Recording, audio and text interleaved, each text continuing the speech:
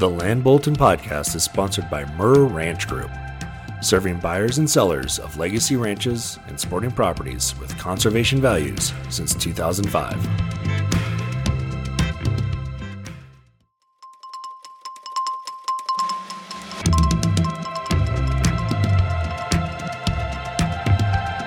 Welcome to the Land Bulletin podcast, where we discuss a wide range of topics impacting landowners, ranchers, and future land buyers. I'm your host, Haley Murr. Recently, founder of Murr Ranch Group, Ken Murr, and I spoke with Murr Ranch Group's Utah exclusive marketing affiliate, Chris Caroon. In part 2 of our 2-part series, we continue our discussion with Chris about ranches in Utah, the different aspects of water in the state, as well as his best advice for investing there. Let's see what we discovered.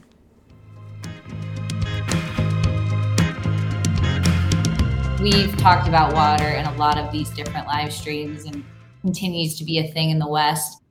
But just based on Utah's location on the Colorado River, Lake Powell, all of those things, can you tell us a little bit about some of the different aspects of water when it comes to being a landowner in Utah? You know, water rights are a huge deal in not only Utah, but most of the other Western states.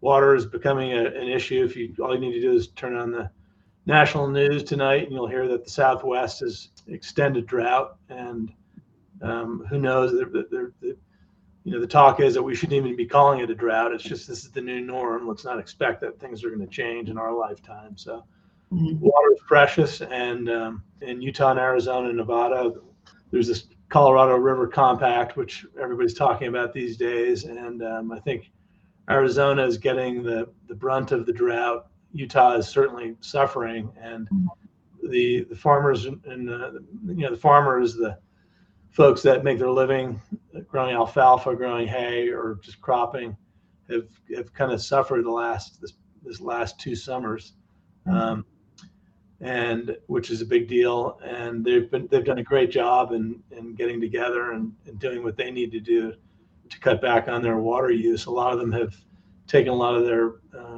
ground out of production, and as much as 50%, and so that impacts their bottom line. And the rest of the state needs to do the same. There's the counties throughout the state are issuing tens of thousands of building permits for new people that are mostly moving into the state. Utah's always has grown considerably, but even in the southern part of the state, the Wasatch Front, northern part of the state, Davis County and Cache County, all these counties are experiencing significant growth. So we need the residents, people that water their lawns and take too long of a shower, need to do our best to cut back on water usage, because it's going to be a persistent problem in our lifetime. And well, you got the Bear River that services a lot of people on the north. I worked some years back on the Green River. The Green River kind of starts in Wyoming, flows through a bit of Colorado, then comes into Utah, and eventually joins with the Colorado there by Moab and Arches and all that. And this property was right on the border with pretty close border of Colorado, and it was a 3,000 acre farm, not really a ranch, a farm, but they had pumps that were stationed just above the Green River. And they were pumping out of the river. And I think one of the biggest pivots there was about 360 acres. I mean, one pivot. And wow. But quite a bit of yield there, because it's a nicer climate then too. You're a little lower elevation. So you were getting at least like 6 tons yield per acre with some, of course, with utilizing some fertilizer. But that's a pretty big operation. This was almost less than 3,000 irrigated acres, but a big irrigated place. And then that river then continues, like I said, to go and flow south. And then even worked on trees, and that's Washington County, a burgeoning county. They were like, some people were like, hey, can we get this water? Ultimately, we sold it to more of a conservationist, and Paul Allen and people like that, who just didn't want to, they didn't want to ship off the water. They wanted to keep it. And I think you're going to see that throughout the West. So it's just, the cornerstone is, if you can find a property with water, great. Sandy Ranch was the same. We had water. So they're just not as necessarily pumped, but there's a lot of pumping too from underground water too. Yeah, you go with Snowville. A lot of properties with natural springs. We've got a great listing up in. We do work up in, being based out of Salt Lake City. We do stuff up in southern Idaho. Kind of reach up to there. We've got a great property that contains ground in northern Utah, Box Elder County, as well as Cache County, Idaho, and it's got 3 incredible springs that run year round. Natural springs, and there's not a pump on that ranch. Wow. So everything's gravity fed, and if you can find a property like that, those are golden. So yeah, that's tough too, right? I mean, there's another property on the Green River, and looking at pumping out of the river again. That sometimes, and that was a new one on me too. Just seeing, like I said, these built contraptions where you're pumping out of the river. A lot of silt that you got to deal with in some of those things, so you got to clean it and purify it. But Snowville, though, when we were going on the Idaho border, there's a lot of pumping from aquifers too. And you always got to test the quality of the water and know that as part of your due diligence, what kind of water you're getting. Some of that can be a little salty, brinish, and you got to mix it with more fresh water. We've seen that combination of things. So just, being, aware what kind of zones you're in for that purpose from an agricultural standpoint. Yeah, the state of Utah has got some great resources, online resources that we use, as well as we have attorneys we work with that can help sort out any issues with landowners and their water. So, and you kind of brought up the saltiness and the brininess of some of the water that just makes me think of Great Salt Lake.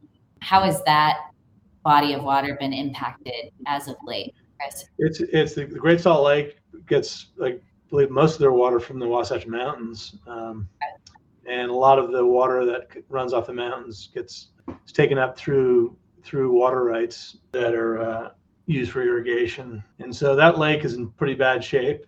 And the governor has taken a pretty big stance on trying to do it, and as well as the state legislature, to try and fix that problem, which that's kind of beyond my pay grade, but that is a huge issue, and as are the reservoirs down south, Lake Mead and Lake Powell, which are both approaching dead pool status, from what I understand, which means the turbines won't run anymore because there's no water running into the infrastructure that runs the turbine. So we sound doom and gloom, but yeah. It's kind of tricky, but having good water is key. Yeah. Make the right choices, right? Yeah. Of how to preserve those. And I think certainly in Utah, the Salt Lake itself just has a big impact on climate, and not to say even the snow. That being said, I have heard, although I've only skied there once, that Utah does have some of the best snow on Earth. Yeah, we do. We have great we have great snow. There's been books written about it. And it's apparently the precipitation, the cloud formations that come over the Great Basin, they dry out, and when they get to Utah, they drop this kind of flaky, very powdery snow in the mountains. And I don't know if it's myth, but we do have some great skiing here. A lot of the ranch recreational properties Ken and I have sold you have the same kind of situation in Colorado, but a lot of these big trophy properties within good proximity to some of the resort towns, specifically Park City, trade for pretty good values. Those are pretty popular properties. You get up to the Uinta Mountains, which are not far from Park City and the Salt Lake area. Those are some beautiful areas. Heavy snowfalls, especially the north section of the Uintas, but a lot of tons of good irrigated ground up there. But yeah, this winter will be telling, and we're all praying for some good snowpack. Is it an El Nino, or what's the? I think it's El Nino or La Nina. It's one of those. El Nino. The forecasters love to just talk about how much snow we're going to get, so do the resorts. But we sold that Wasatch Peaks Ranch there, which is right by Weber Canyon. And the directions, you always got to go here in Denver, you got to go west. Well, in Salt Lake, you got to go east, right, to get into the mountains, and east of Ogden, and that property gets a lot of snow, and it goes from the Weber River all the way to the top. And when you're on the top of the mountains, you can look down on Great Salt Lake, and that property. What I thought was interesting, it was a couple, 12,000 acres, whatever the number was, but a lot of it was, with almost a lot, a huge percent of it was within kind of like almost an in-holding in national forest. It was Yeah. surrounded by all this national forest. And that's what after being a public lands attorney for years too, finding those blocks like that are so rare in anywhere in the West. But there's a few of those things that have opportunities in Utah that I've noticed over the years. And this was one of them. And Chris and I, we ended up saying, well, we always look at the conservation kind of end of it. Can this be a conservation property? And we went through all of the machinations to see if we could do that. But we also thought, boy, this would be an awesome Yellowstone Club 2 kind of concept. And we marketed as such. And lo and behold, the group bought it for that purpose. And now never used, we sold the name or gave it the name, I guess. Well, we came up with all that from a marketing standpoint. I thought that was pretty creative, by the way. We did a pretty good job there. Yeah, I think it was. And, by the way, just we did our first call was to the state of Utah, to the state parks to see if they had any interest in it. But unfortunately, I mean, good for good or bad, they didn't. But I'm hoping folks that did buy that will do a good job doing what they do. So, well, it's really neat. I mean, I've lived in Colorado my whole life. I love Colorado, but to get to good skiing from Denver is getting harder and harder to accomplish. And I feel like with Salt Lake City, the ability to get to good skiing, if you're looking to fly into Salt Lake and get to good skiing, it's so much more accessible than a lot of other towns, which is cool, that Wasatch Project. Yeah, it's 45 minutes. You land, you're skiing, you're in home, and so that was a cool project, and they've gone through the planning, and it's become very successful. Actually, we wish them luck. Yeah, and another cool thing about that property, they did participate in some good hunting programs, I believe, up in Utah. Can you tell us a little bit, Chris, about some of the hunting that exists up in Utah and how it's different than maybe some other states? Utah actually they have the DWR has a fairly good setup for there's hunting units throughout the state for whether it's moose or bull elk or turkey or deer. But the northern part of the state has some Wasatch Mountains, the Uinta Mountains. From what I understand, I'm not a huge hunter. I'm a bird hunter.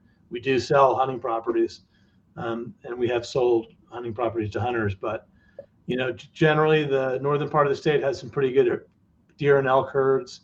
The northern part, Uintas, Wasatch Mountains, you really get your bigger, kind of trophy bulls and mule deer down in the Henry Mountains. Some of those are hunting units. Utah has a cooperative wildlife management program where if you're, for instance, a landowner or a couple of landowners that can put 10,000 contiguous acres together, you can have private hunts on those. You have to do for moose and elk, you have to put 10% of your permits back into the state for a public draw. But you could have an outfitter basically sell tags to the private, essentially. So CWMUs, there's about 2 million acres. I think there's probably 2 million acres in the CWMU program.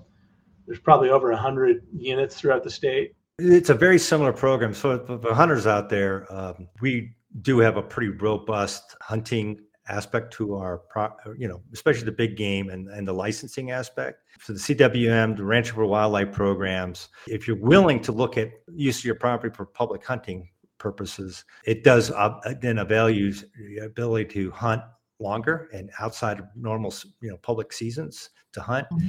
And so it can be very beneficial. So look into it as you look at properties. It's a very successful program. We did something up in the Fish Lake National Forest before we sold a property.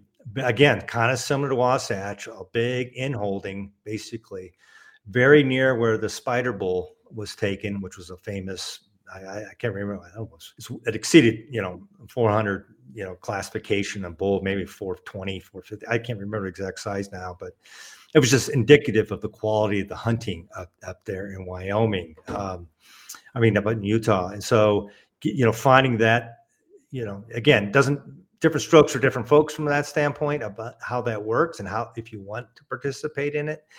But for some of our clients, that's been a big component to what they do. I mean, you can also, I think we even had moose on Wasatch too. So, I mean, there's a lot of different species out there that you can, you got to look through it. There's new programs that we just learned about recently in Montana that are ongoing, because Montana used to be not as quite as nice to, non-resident landowners, we'll put it that way. And it's getting a little easier up there too. So you got to stay abreast of some of these changes, but those things do impact value, right? Yeah, we've sold properties with CWMUs.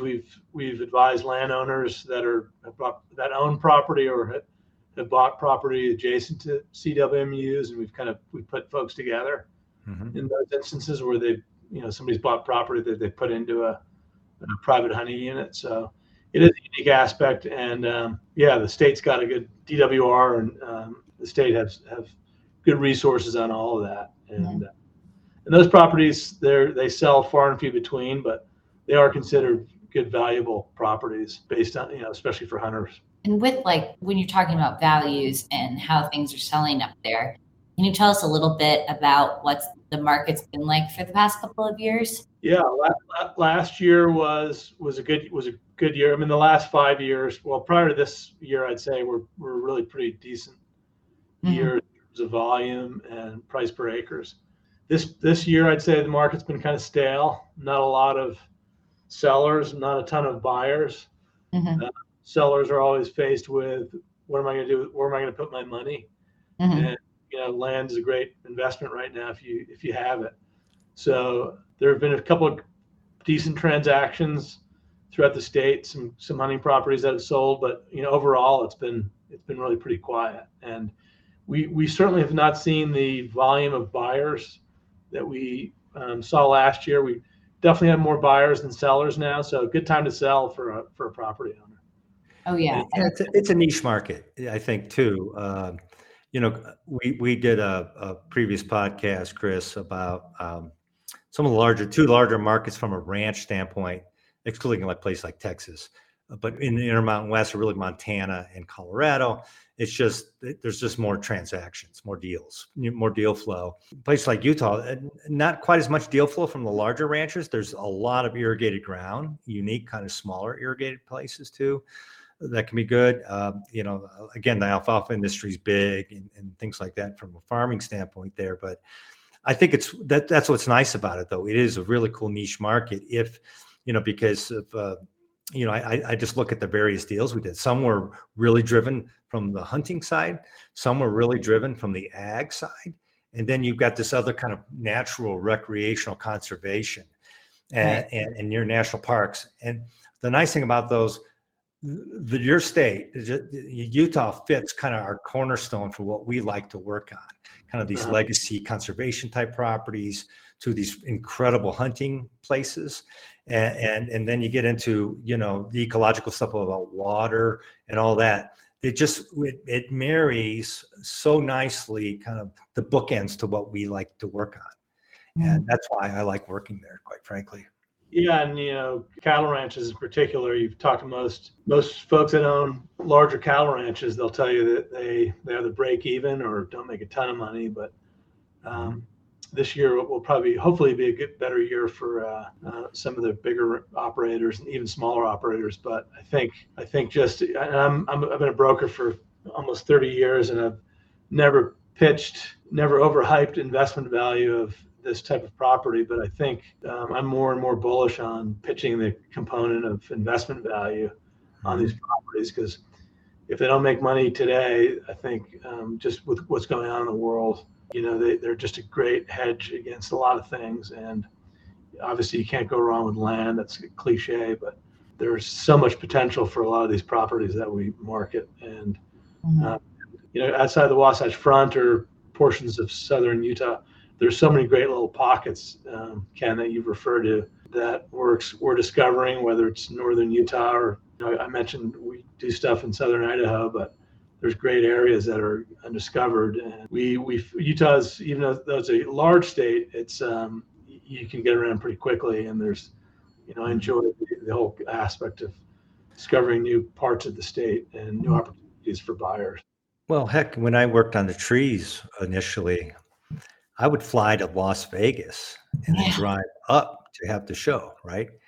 Before you and I started working together. But now, St. George is such a bustling airport there. Now I get direct flights and whatnot. Yeah. So yeah, that's really changed. And so there's just, as access improves, I think you'll see some of those areas, hopefully there's still something left for everybody. And I think there are, but you just gotta, I think there's a place where you can find just about anything you would like to do. And like I said, for me, the desert, Julie, my wife, doesn't necessarily think that she wants to live in the middle of the desert, but I just think it's so cool. Well, we have a good culture out here too. We've got, great kind of family culture, and we've got a good pro-business environment. And the state's done a great job, and sometimes in managing growth, but it's a great state. So. Well, you remember, Haley, when you flew out from Colgate and we're climbing and outside of Las Vegas, I picked you up and we went up to climb in Zion. Oh, Angel's Landing, all that. My favorite memories of just like our ranch group and ranches have been in Utah. Like when we went to Wasatch Peaks Ranch and did a showing with all those guys from the East that came out, and they all turned into kids because we had like a line of 10 ATVs and everyone just like... It's special. It's a special state. There were like waterfalls coming down the side of the hill that we had to go through, and it was so cool. I mean, not to mention the last time I was in Utah, however, I was driving back. My car broke down on Eisenhower, but it's fine. Utah still holds a special place in my heart. And just to close out, Chris, I'd love to hear. You spoke a little bit about the long-term investment, but you see Utah to continue to be this place where people should invest and. Yeah, I mean, absolutely. It's you kind of think anymore, where else could I go? And my take is there's other places in Utah that I would probably escape to. Wasatch Front it's a population has boomed. Utah's different than it was 5 years ago. It's changed considerably. I moved out here in the early 90s, and it was from the West Coast, and it was kind of totally different environment, but. There's some great areas of the state and great places to kind of set your roots. And I'm very bullish on it, and hopefully we'll get our water situation figured out.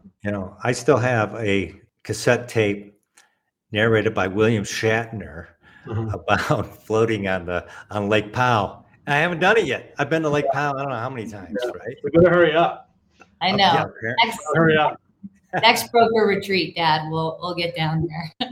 Should we do that? Yeah, that would be kind of fun. Yeah, I think about too. There's this other component too that I've worked with some of the folks at the Amman Resort Group, and we stayed. We had the benefit to stay even down to Amanjiri, and it's kind of like that, right near kind of the Arizona-Utah border. Amazing resort, by the way. But driving through there, I remember going through Green River and then going down to Lake Powell and the Bird Trail Road, and then going over and staying at it was a 5-star restaurant there, Hell's Backbone Grill. Yeah, stayed there and then drove down through over to Zion. I mean, what an adventure. So I want to do that again. And so it just takes you to, there's amazing places. And then Chris, you taught me a lot about this, the Wasatch Front. I've skied there oftentimes, but just checking that whole area out and the beauty of the aspen trees and the outdoors through there is just pretty incredible. So I think we could have a separate podcast of Ken talking about his favorite adventures through Utah. And I think it's like I'm slobbering over it. It's like, oh my God, it's like spend more time out here. Yeah. Right. Sorry. Yeah, we're jealous that you live out there, Chris. And we're just so appreciative of your partnership and your knowledge, and for coming on this live stream today with us, because you've been there for 30 years, the market, the people, and the land. So we appreciate you taking the time, and we hope you can come out to Denver soon and hang out. Perfect. Thank you guys for allowing me to spend some time with you. Thank you, Chris. Happy first birthday too. Happy first birthday. Right? Happy first birthday. Great. Shout out. Thanks, guys. See ya. See ya. Thank you for those of you who came on to our live stream today to learn a little bit more about Utah. If you have further questions or if you want to learn more, be sure to subscribe to our newsletter on our website at www.murranchgroup.com, or give Chris a call if you have any questions about Utah. Or you can give the office a call at 303-623-4545. Thanks so much. See you later.